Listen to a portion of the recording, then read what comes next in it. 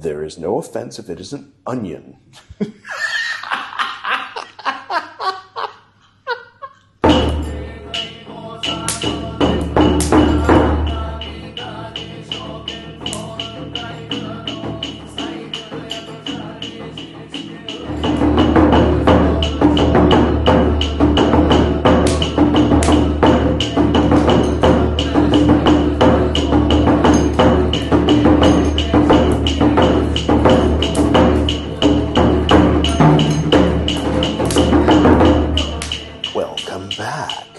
This is Buddhist Books Podcast, episode 175, Tipiṭaka, part 106, in which I will recite Bhikkhunivibhaṅga, Pācittiya, part 1, and depending on how long part 1 is, well, we'll see if we read any more than that. I hope everyone is doing well. Thought I'd change it up a bit here. For those watching, for those on the audio, hello. Just ignore me. All right. These 166 matters, ladies, that are offenses of expiation come up for recitation. So this is Pācittiya 1. Expiation. 1. Pācittiya means expiation. Right? At that time, the Enlightened One, the Lord, was staying at Savatthi in the Jeta Grove in Anathapindika's monastery. Now, at that time, the order of nuns was offered garlic by a certain lay follower, saying, quote, "If these ladies need garlic, I, parentheses, can supply them, end parentheses, with garlic," end quote.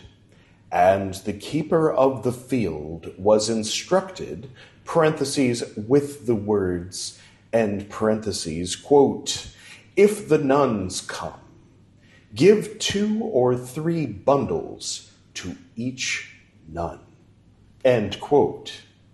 Now, at that time, there was a festival in Savatthi.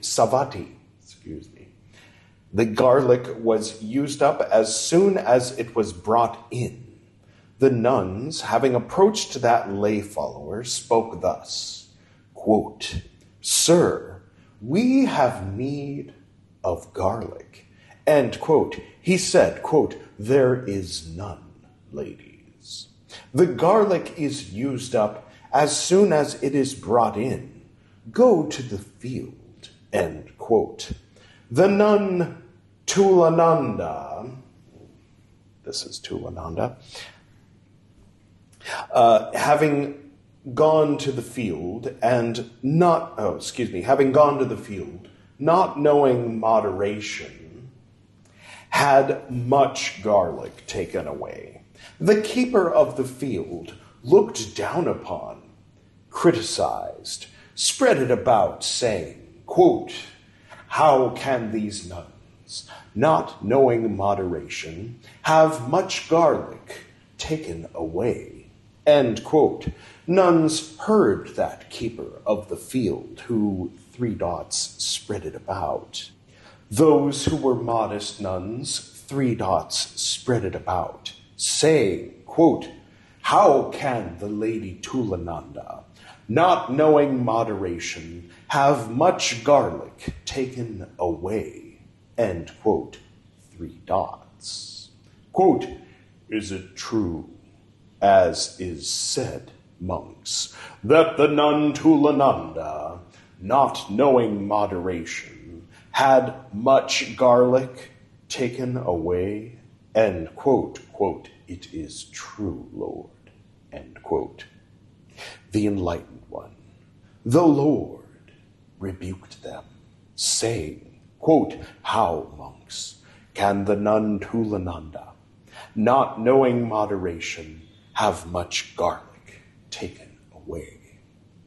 It is not, monks, for pleasing those who are not, parentheses yet, end parentheses, pleased, three dots, end quote.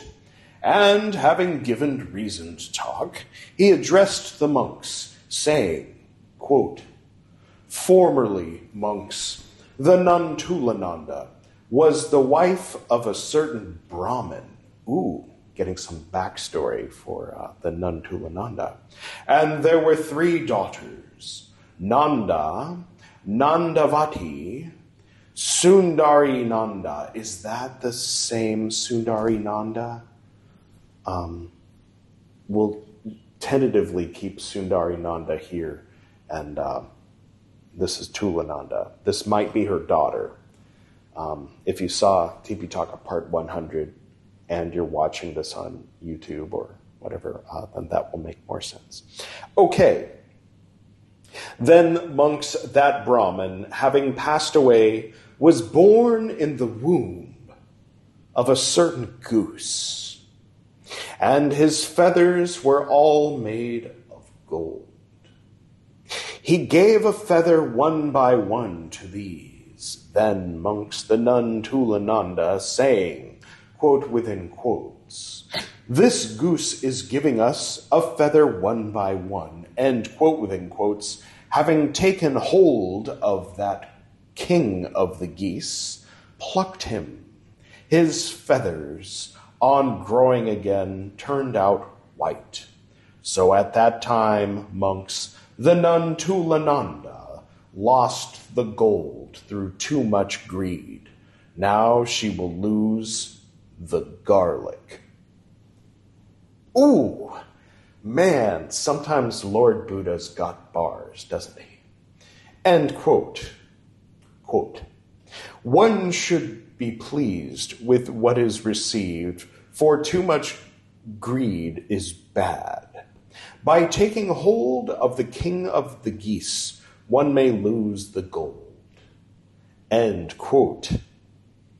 Then the Lord, having in many a figure rebuked the nun Tulananda for her difficulty in maintaining herself, three dots. Quote, three dots. And thus, monks, the nuns should set forth this rule of training. Whatever nun should eat garlic, there is an offense of expiation. End quote. Whatever nun should eat garlic is the rule. Wow. Okay. Whatever means, take it away, me in New Delhi several months ago. Whatever means, she who is an elder or a junior or one of middle standing, this one on account of relations, on account of birth, on account of name, on account of clan, on account of virtue, on account of the way of living, on account of the field of activity, is called whatever. Thank you, me in New Delhi several months ago. Nun means she is a nun because she is a beggar for alms. She is a nun because she submits to walking for alms. She is a nun because she is one who wears the patchwork robes. She is a nun by the designation, parentheses, of others, end parentheses. A nun because of her acknowledgement. A nun, parentheses, to whom it was, parentheses, said, quote within quotes, come, nun, end quote within quotes. A nun is one ordained by the three goings to a refuge. A nun is auspicious. A nun is the essential. A nun is a learner. A nun is an adept. A nun is ordained by both complete orders by means of a parentheses formal and parentheses act, at which the motion is put and followed by three proclamations, irreversible and fit to stand. In this way is this nun one who is ordained by both complete orders by means of a parentheses formal and parentheses act, at which the motion was put and followed by three proclamations, irreversible, fit to stand, And this is how none is to be understood in this case. Thank you. Again. Right. Garlic means it is called the magad, parentheses, plant, end parentheses. Wow, this is very interesting. Magad, apparently, was the kingdom that was in power at the time, or at the very least was the kingdom that was headed by, I always say King Ashok, but I think it's more polite to say Ashoka, even though the A at the end of words in modern Hindian names and such are usually left off. If somebody today is named Ashoka after King Ashoka and other Ashokas, people usually say, hey, Ashok, how's it going, Ashok? But then even that person will say, oh, yes, King Ashoka was the one. So I apologize to anybody who might have noticed that I was sounding odd. I think, that's my best thought out, considered idea on the subject. But anyway, so Magad was Ashoka, and presumably his ancestor would have been a king somewhere in Bihar, but under Ashoka, they took over most of India except for the southern tip. Hopefully you're seeing some. Editor Edward has added some visuals of what his territory was. Okay, anyway, so this is the plant of that kingdom. What a trip. What's the plant of your kingdom, eh? Okay, anyway, sorry, got a little sidetracked there. If she says, quote within quotes, I will eat, end quote within quotes, and accepts, there is an offensive wrongdoing. For every mouthful, there is an offense of expiation. If she thinks that it is garlic, when it is garlic, parentheses, and parentheses, eats, there is an offense of expiation. If she is in doubt as to whether it is garlic, 3 dots. If she thinks that it is not garlic when it is garlic, parentheses, and parentheses, eats, there is an offense of expiation. If she thinks that it is garlic when it is not garlic, parentheses, and parentheses, eats, there is an offense of wrongdoing. If she is in doubt as to whether it is not garlic, parentheses, and parentheses, eats, there is an offense of if she thinks that it is not garlic, when it is not garlic, parentheses, and parentheses, eats, there is no offense. There is no offense if it is an onion.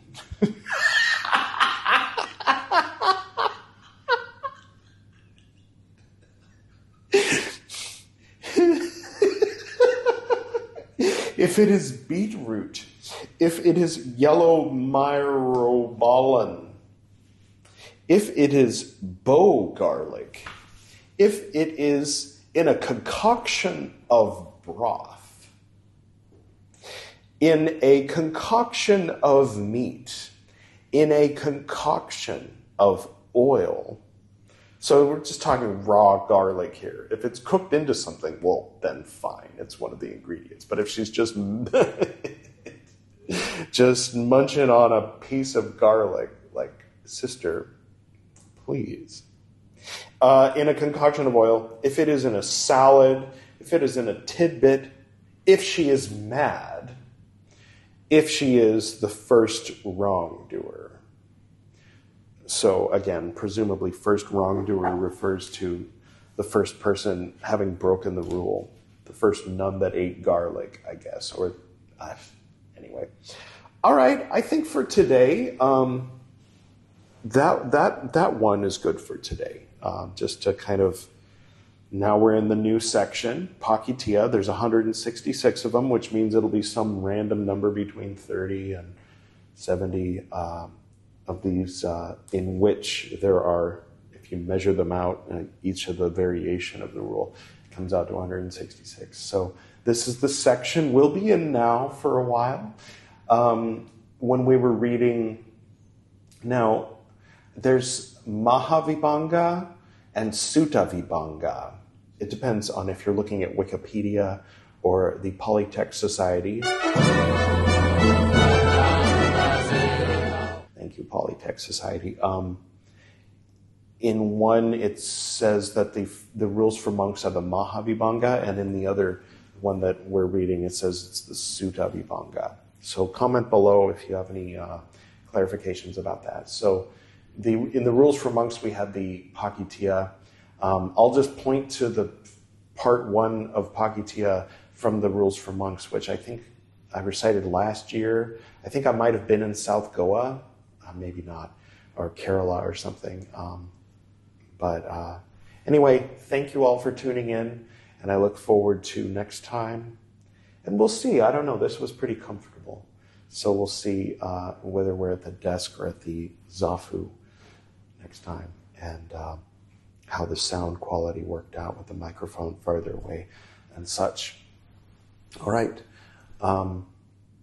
Okay. Comment below if you have any thoughts. And I will go ahead and close with the prayer which my father and I performed every morning that I was staying at his place as I was growing up. To the north and to the south, to the east and to the west, to the spirits of light among us and to the spirits below, we send out our reverent love and compassion. May all beings be happy. May all beings be serene. May all beings be in peace.